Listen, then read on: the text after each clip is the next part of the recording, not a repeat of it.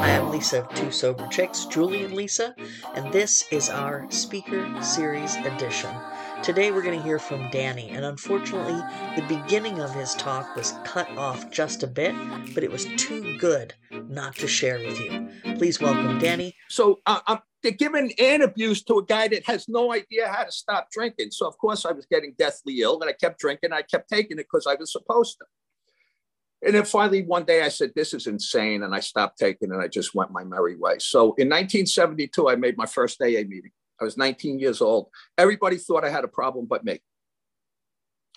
That's not entirely true. I don't know if anybody identifies with this. I knew I had a problem with alcohol, but it was just a little one. It was just a little tiny problem. I didn't have to do anything as drastic as stop drinking at that point. Control it, yes. Stop piling tons of the other stuff on top of it, yes. But I don't need to stop. Let's not get drastic. But I remember I went to this meeting, and there was a bunch of nice people there. I don't know what kind of meeting it was. I don't know what was said. But I remember this guy, he invited me to a party the next night. And I was like, and it's a funny part that anyway, I didn't go, but I said, what do you do there and stuff? And like, sing and dance and drink coffee and soda and stuff sounded very boring to me. I don't know what sounded exciting, because later on when I was in for a little while, and I went to my sponsor, I was being tag teamed. I was being taken to a meeting in the morning, and I was being taken to a meeting at night. So I was about, when I first came in, I was getting about, I'd say probably about 6 or 7 hours of AA a day. And believe me, it was crammed down my throat. That sounded horrible the way I just said that. That's not the way I meant it.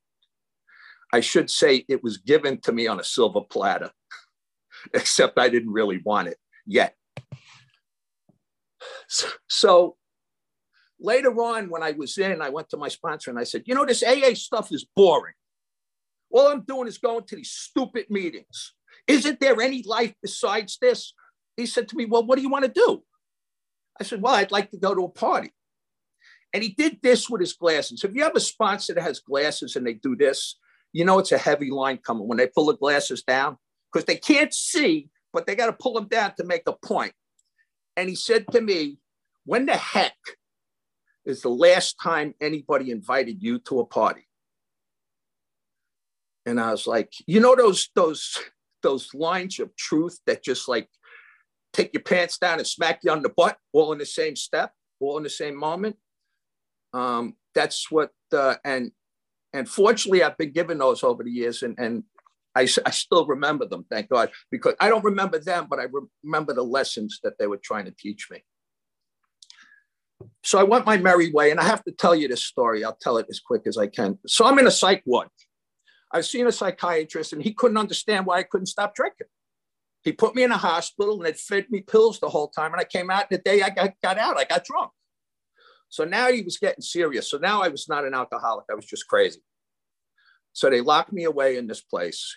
And this was the beginning of the end. I didn't know it, but this was the beginning. So they let me out on a one-day pass. This was around the time of the Son of Sam. So there's these two guys in suits. I come out of a bar with my wristband on, and I'm in the hospital, all the other stuff. And they start asking me questions. And I'm telling them that I'm on a one-day pass from a psych center. And they get ready to slip the cuffs on me and take me away. So the guy that owned the place came, no, he's okay. He lives down the street. Anyway, I went back that day. I had to be carried into the place. And, but this is the moment. I heard that there was an AA meeting there. And because I had went to that one meeting, see, I believe our job, my job, is when a newcomer comes into AA, I'm not going to fix them. I'm not going to solve their problems. But if I can give them a little speck of hope, I've done my job. Because Lord knows, sometimes when life gets dark, I look for some hope still today. Just as important today as it was then. So I heard there was an AA meeting, and I begged them to let me go. And the nurse said to me, you're not here for alcoholism. You're here because you have mental problems. Anyway, I kept begging, and they took me downstairs. Now, you got to understand, I'm in hospital pajamas, and I got two guards with me. And I'm sitting in this big room. I don't know what kind of meeting it is, but it's an AA meeting. So the guy, I don't hear anything. It's this old guy with a big cigar. The only thing I heard was get phone numbers. So they're going to take me out before the meeting was over. And I stood up in this big meeting and screamed to the guy, I want your phone number. Now, I got to tell you, if I got somebody yelling at me from across the room in pajamas with guards, I'm not sure I'm going to give him the right number or give him my number at all.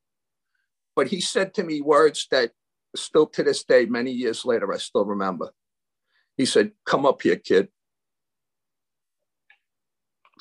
And he gave me his phone number.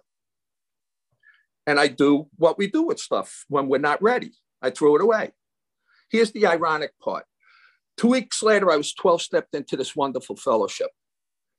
And by a priest that always wore his collar and a retired streetcar conductor. So these dudes were old. And again, I don't remember anything that they said. I remember this one line as if it was yesterday. We know how you feel. We can help. That was enough. That was enough for me at that day. And they said somebody would pick you up the next day, be standing outside. And the last thing they said before they walked out the door and said, please do us all a favor. Take a shower. Because me and water had become, we were not on the best of terms. Next day, I'm standing outside and I'm waiting for a car to pull up. And this guy pulls up and the window goes down. And who is it? The guy in the psych ward that gave me his phone number was the guy of all the members of AA all over the world. That was the guy to pick me up to go to my first meeting. To me, that's impossible. And yet I lived it. And he took me, I remember at my first meeting, I started like going kind of into a seizure a little bit. And I remember there was this guy, Bernie Sachs, and there was this other guy, Don T. Don T had gotten sober in 1939, and Bernie was the guy that took me. And I remember they put their hands on my shoulders, and they said to me, it'll be okay, kid. And it stopped. So I started going to meetings, and I did, the 90 meeting in 90 days. And of course, I'm a practicer of extremes. So, I probably went to, no exaggeration, probably between 200 and 300 meetings in 90 days. But I didn't drink. See, that was the thing. It didn't matter what I did. Go to meetings, talk to your sponsor, take rides, do those things. I remember they used to say, carry a dime in your pocket. Now everybody's got a cell phone. That's not a problem. And I started to go. And I started to get involved. And see, today, the same things that got me sober then will keep me sober today. Alcoholics Anonymous has a three-legged stool, and without one of them, it will topple. Unity, recovery, and service. And I believe all of those things. The unity is me and you. The recovery is the program of recovery, the 12 steps, the 12 traditions, and the 12 concepts, I guess, if I could ever figure them out. But all of those things are part of that three-legged stool. And the last part is the service. And, it's amazing. And I have to add this part. You know how, like, when you have friends in AA, there's friends in AA that you talk to and you laugh with and stuff, and everything's cool and everything's hunky-dory. Then you have friends in AA that'll call you up and say, hey, Danny, I got this commitment. You want to do it?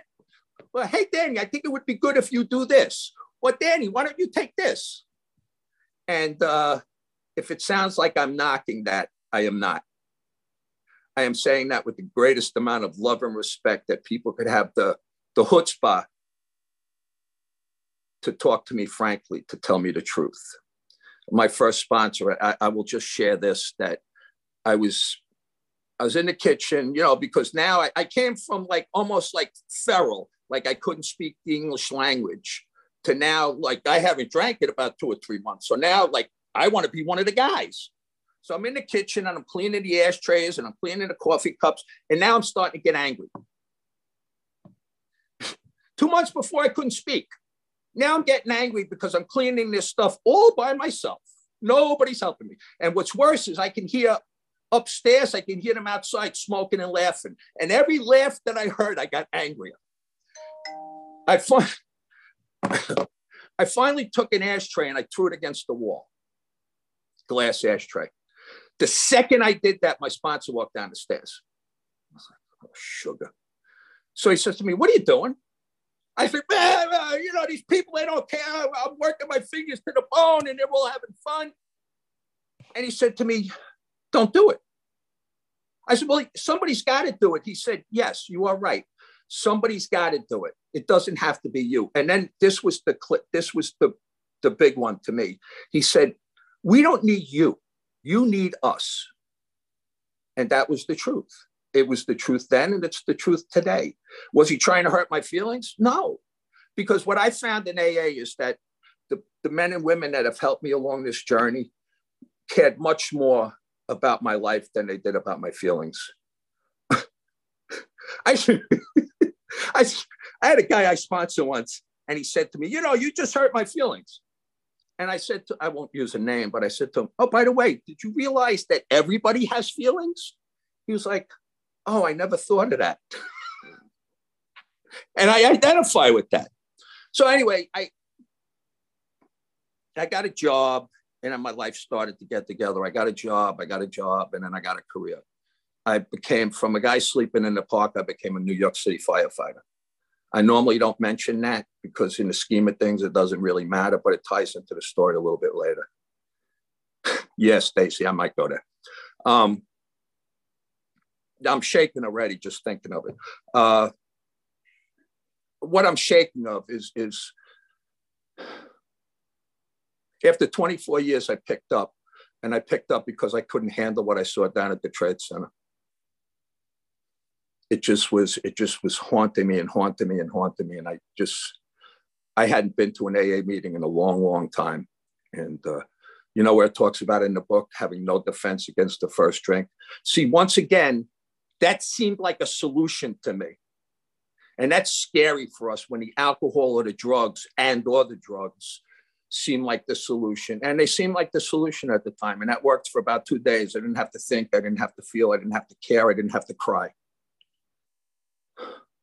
I could just be left alone. Anyway, so I started going to meetings. And then after a while, I got married and I got this career and stuff. And, to be honest with you, and I'm going to be brutally honest on myself, I'm not proud of saying this, but I had gotten enough from you guys. I didn't need you anymore. I'm so sorry. I didn't know that I needed you. I figured my life had been put together and everything was, except I wasn't even acknowledging to myself that I married a woman with 2 kids, and, they're 47 and 44 now, and they're my kids, but I had no idea how to be a father.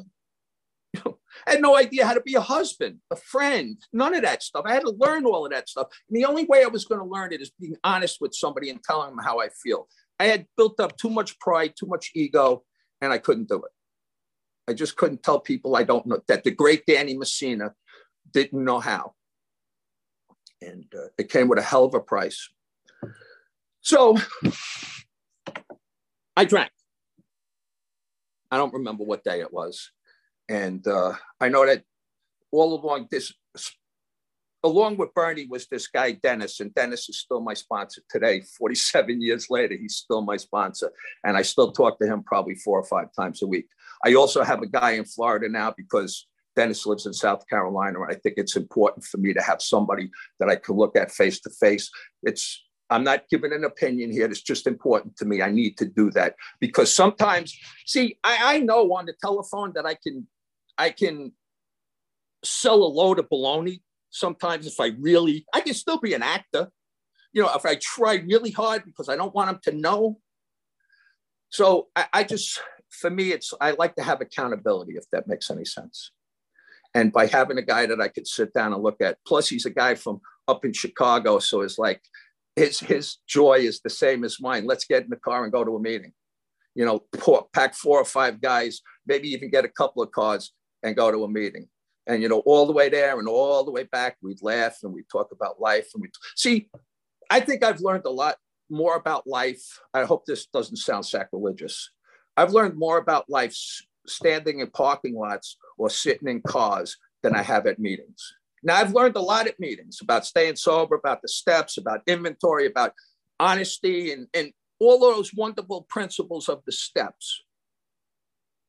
But the real nuts and bolts of the stuff happens behind the scenes, if that makes any sense whatsoever.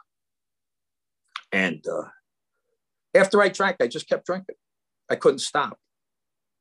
I just couldn't stop. I'd get a couple of days together. One time, you know what a reason to drink was? This is a good one. Guy gave me a 90-day coin and I had 90 days, but because I knew I wasn't really a part of AA and I was just kind of kidding everybody and myself, I went out and drank. so I got a 90-day coin that day, and that evening I was drunk. Go figure. You know, the mind and heart and spirit of an alcoholic is just, you know, I know that line in the book, and I you know how it is when we read the book, there's certain lines that every time, and it's always different, they're never the same, but when you read them, it's like, oh yeah, you know, and where it talks about, you know, who wants to be rigorously honest, you know, and then it goes on to say, and I can't quote it, but I know the last line, it says, only as willing as the dying can be. I know what it's like to want to die. I know what it's like to curse the light every day that I wake up. I know what it's like to curse at God. About a year ago, I had a bunch of surgeries, and about a year ago, I was angry this day. Really was angry, and I cursed God loud. I have a big mouth, if you can't tell, but I cursed God, and my wife looked at me in horror. She's like, "What are you talking about?" I said, "That's right," and I said it again. And she said to me, "You know how, like, when your partner says to you, well, you better call your sponsor." So that's what she hit me with. She hit me with you better call Dennis. So I've learned that when she tells me that, I do it. If I've learned one thing, it's that. So anyway, I called Dennis up and I told him what happened. He got hysterical on the phone. He thought it was the greatest thing in the world. And I said to him, "I don't think this is funny." And he has the same accent as mine, so you got to understand with the accents. "Do you think this is the first time that anybody has ever cursed God?" "Probably not." He says, "Well, you're not that important. Just say thank you and go on with your day." Thank you, Dennis, once again. So I just couldn't, you know, I was coming to meetings and nobody was recognizing my genius. And the two things, and we've talked about this, and the two statements that I think kill more newcomers than anything or kill more AA members are, "Yeah, but," and "I know." Because the second I tell you one of those things means I ain't listening to a word you say. I've made my mind up. I'm right, you're wrong, and I don't want to hear it. What is that thing that will keep a man in everlasting ignorance, contempt, prior to investigation? So some of those last paragraphs in the book are just amazing. It's like they take that whole thing and just summarize it in that little tiny paragraph. Yeah.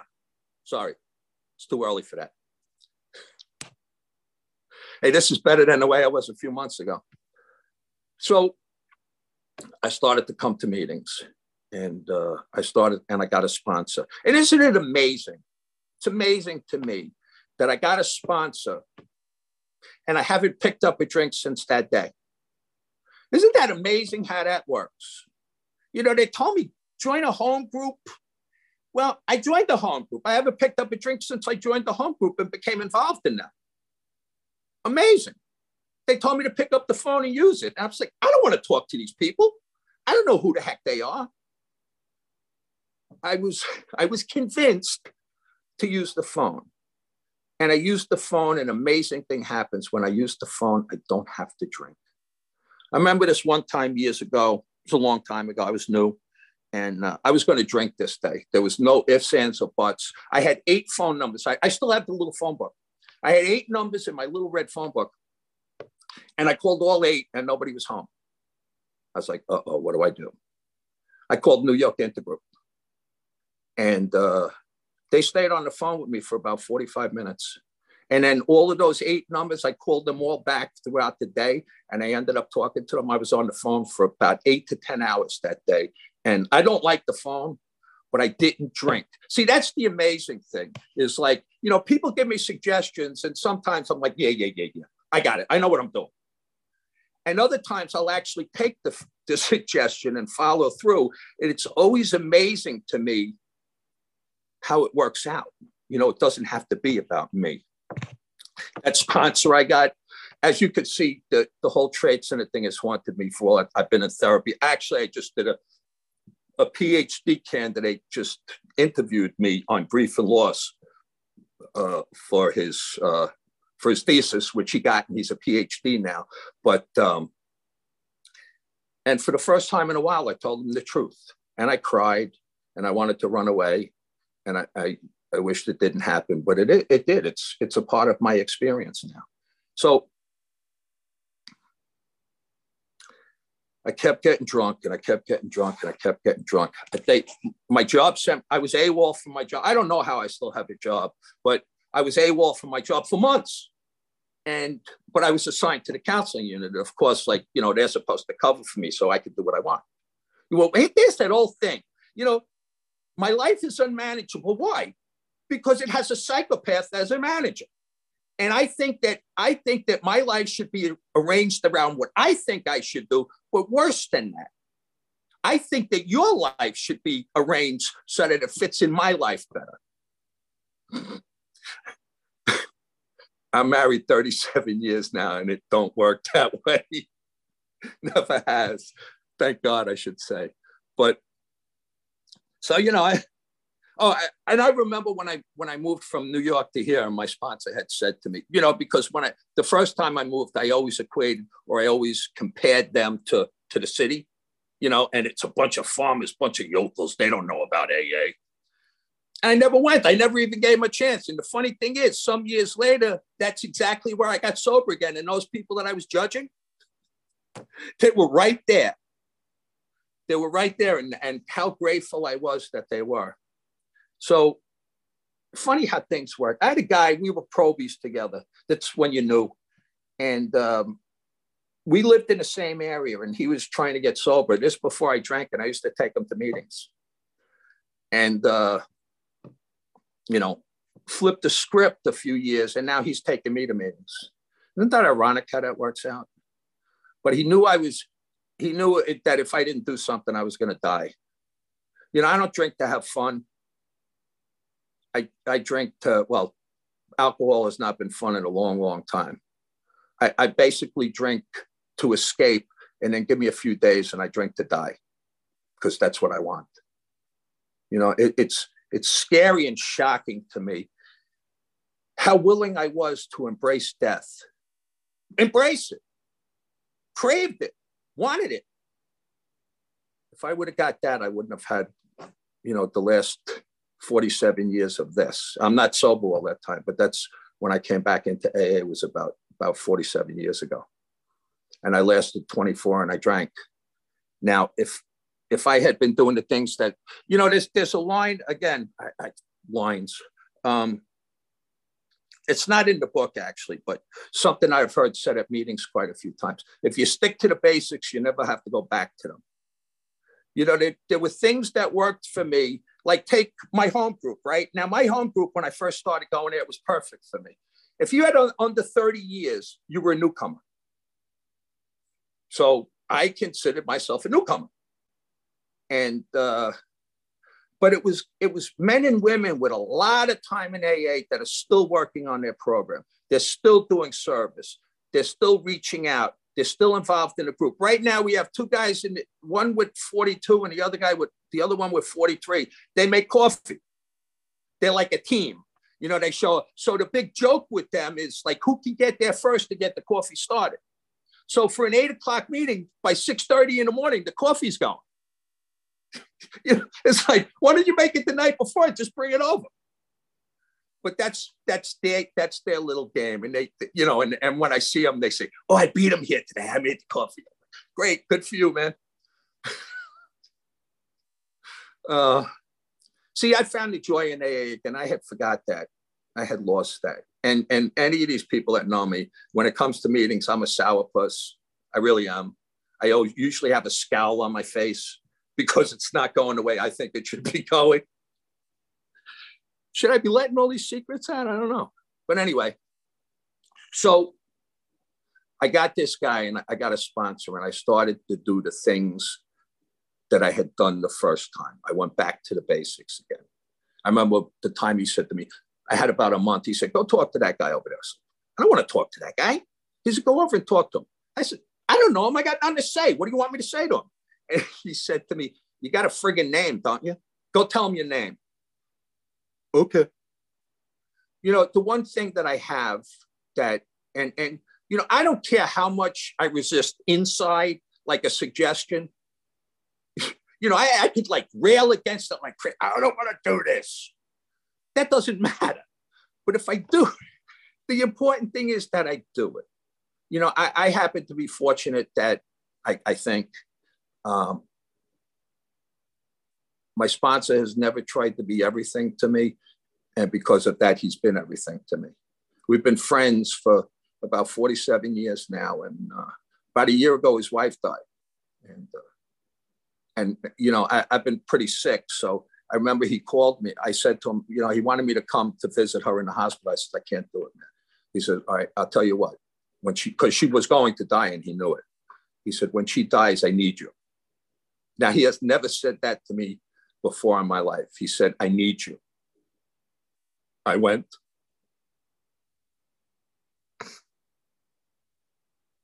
Because he's always been there for me.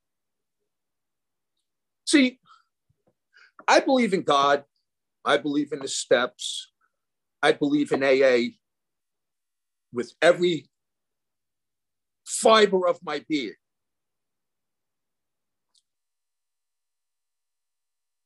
You guys carried the message to me. See, before I knew about a God, before I knew about the steps, before I knew about a coffee pot or anything else, there was your hand. You know, that part in I am responsible. I wish the hand of AA to always be there. And for that, I am responsible. So I started to come to meetings and he got me involved again. And he was a guy, thank God, that went to a lot of meetings. So we went to a lot of meetings. And I had a car. So it was cool, like, because you know how the new guy always gets in the back? It's always in the back of the car, unless you're driving. So, of course, I'd volunteer to drive all the time. So I always sat in the front seat like I was cool with my sponsor. Almost wanted to put my arm around him like we're on a date. He's all mine. You can't have him. That makes more sense to me, probably. But, and then about 10 years ago, I moved.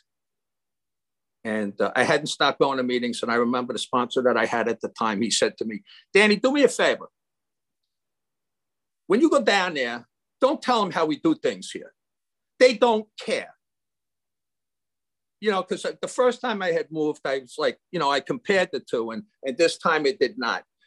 But once again, the hand of AA. So I started going around here, and I was going to some meetings, and I actually hooked up with two guys from New York. I don't know how the heck that happened, but we would go to meetings together. And it just wasn't working for me. And I kept running into this woman. She's she hates when I say this, but she's the grande dame of our group. She's the senior member of our group. And I love her dearly. I don't agree with everything she says, but I love her dearly.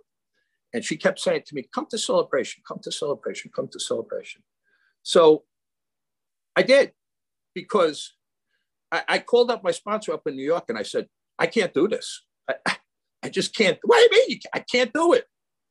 But then in the back of my head was, see how God takes care of us when we're trying to do the right thing. In the back of my head, it was almost like a mantra in my head, go to celebration, go to celebration. So I went and I found a home. And then there was another 4 guys that all moved from different parts of the country at the same time, and guys that had been around. We ended up going to breakfast every day, going to meetings. Then we ended up, and there was 5 of us, so that meant 5 spouses. All 10 people got along. Tell me when that happens.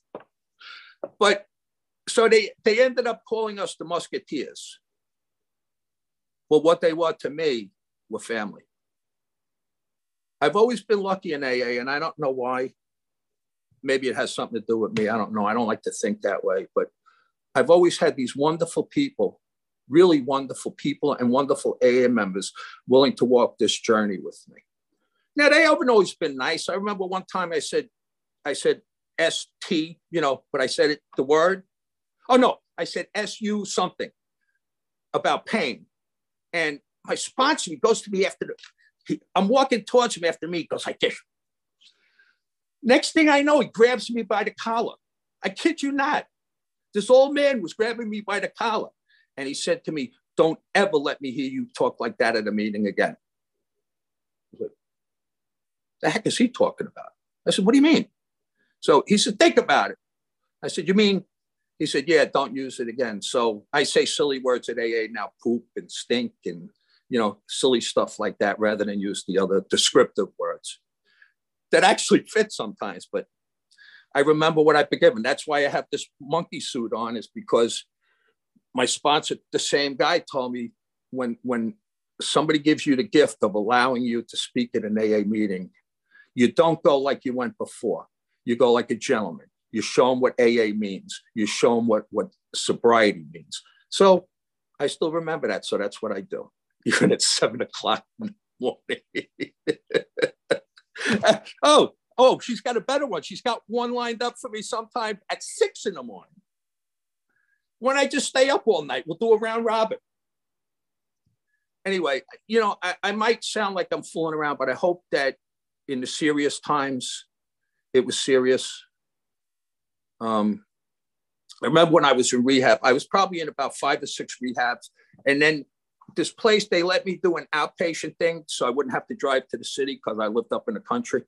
And so I'd stay there all week, not stay there, but, I was able to go home. It's great. And then I get high on the weekends. Made perfect sense to me until my godfather went on vacation. And the next day, the guy called me up and he said, because this guy didn't like me and he knew the game I was playing. He said, you're out of there. Go find yourself a job. Your party is over. I was able to go to that guy's office and thank him sometime later. I went to his office. I knocked on the door and he looked at me and, what do you want?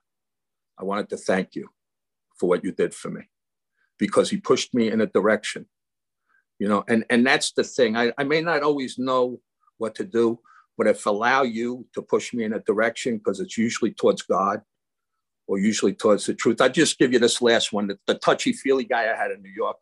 I was talking about the same stuff that I was talking about 1,000 times. And we were standing in front of this church and it had this big wooden cross. And you know how when your sponsor says something, he's going to ask you a question, you're like, get all like, yeah. What do you want? So he said, Danny, do me a favor.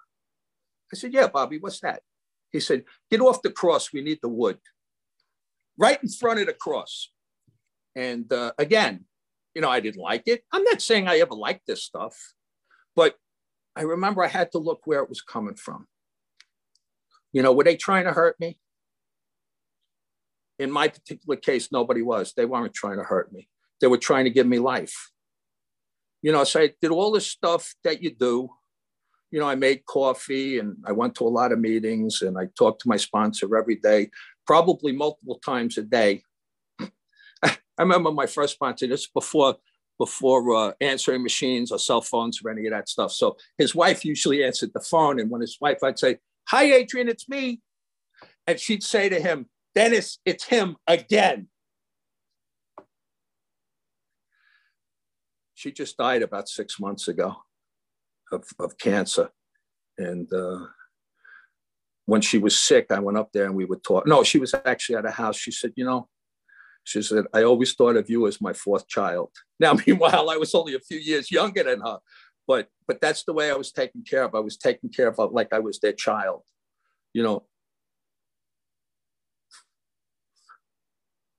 I didn't know how to live. I had no idea how to live in a world without drugs and alcohol. You showed me. And you didn't tell me. See, this is the cool part. Most of the stuff that I've learned in AA wasn't what somebody told me. It was what I saw. That last counselor, the only one in the place that, now this is the fire department, I forget what they call it, but their counseling unit. None of them would work with me. When I would call up, they would hang up. this one guy, he wouldn't give up on me. This guy, Mike B. And some tragedies hit his life, and he ended up going out drinking. And I don't know if he ever came back, but before he did, he gave me this. And I remember I was sitting in his office one day, and he said to me, I was there to speak at the Christmas party. And he said to me, Danny, you owe. I said, yeah, Mike, I know. And he said, no. And, usually, like, I was always taught that in life, if you really want to know how somebody feels, ask them twice. You ever see, like, you go up to somebody, how you doing? Fine. Then you look at them like dead in the eye and say, how you doing? And all of a sudden the story changes a little bit and the truth starts coming out. See, if I care enough to stop and look you in the eye and ask you, you might actually speak up. So when he said to me, no, you owe, today I remember. And I don't owe him, and I don't owe the people that came before me, although I do. To me, I do. I owe the people that haven't come here yet. That's who I owe. That's why I need to keep AA strong. That's why I need to keep growing inside and looking at myself and do these inventories that I loathe sometimes, and keep doing all that stuff, because I remember one day I was really deep in pain and didn't see any reason for it. And I remember my sponsor, in one of those touchy-feely moments that he had, he said to me, somebody's going to walk through the door someday, and you're going to be able to help them because you've been where they are. Does that mean I like where I've been? No. But it takes away its edge. It takes away the power that it has over me. Because it really does. My pain has a power over me at times. I'm winding down, so I probably better shut up. And I don't know if I said anything of value, but I will say this in closing, that I love Alcoholics Anonymous. I love the people in it. I love that Stacy's my friend and pushes me in the right direction every chance she gets. And today, I love you guys. God bless you. Danny, that was absolutely fantastic. Thank you for sharing your experience, strength, and hope with us at a Solution Seekers Beginners Meeting and 2 Sober Chicks.